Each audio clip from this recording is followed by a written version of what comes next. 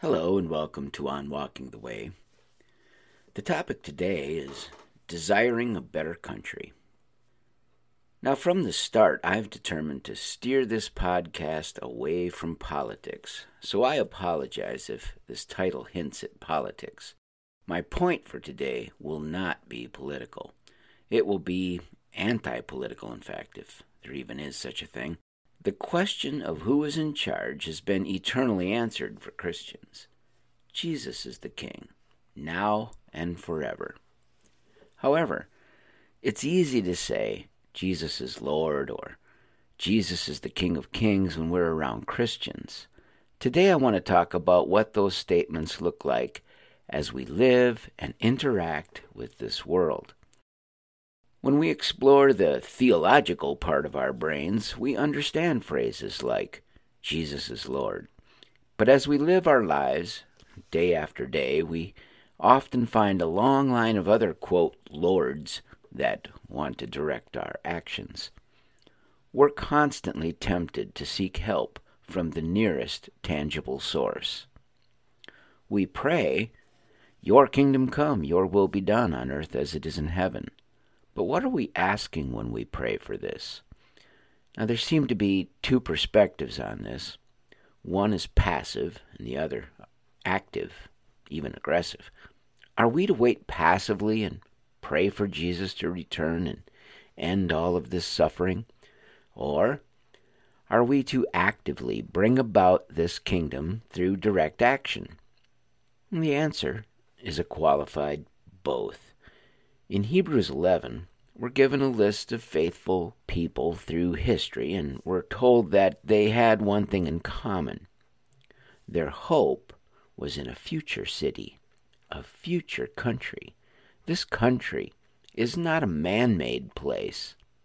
It's a place whose designer and builder is God. Let me give you a couple quotes from it. For he was looking forward to the city that has foundations, whose designer and builder is God. And a little later on, they desire a better country, that is, a heavenly one.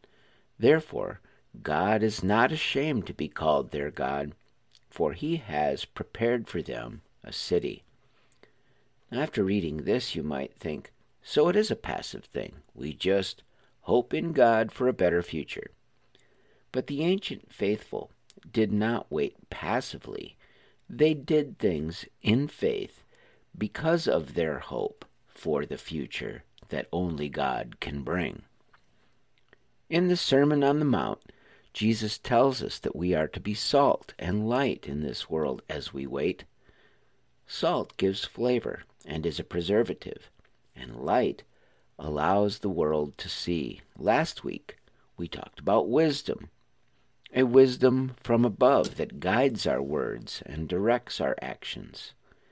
This week, we need to resist the double temptation of becoming either bunker Christians and doing nothing, or activist Christians who think we can, through our efforts alone, bring about the kingdom of God on earth. Instead, the path of Jesus is to use each opportunity we are given to be salt and light to this world.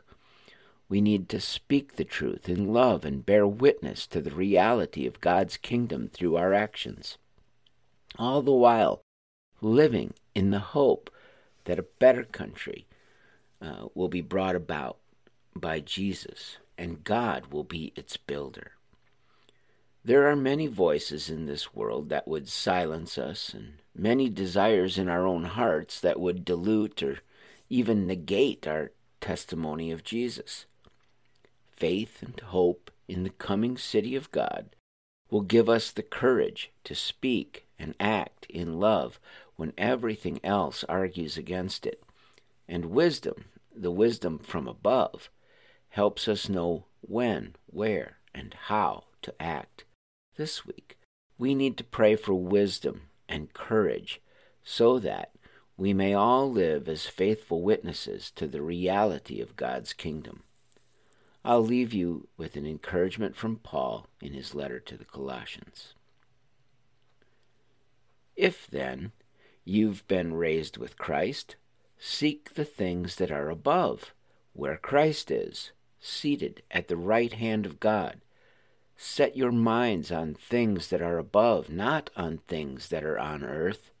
For you have died, and your life is hidden with Christ in God. And when Christ, who is your life, appears, then you also will appear with him in glory. Have a great week.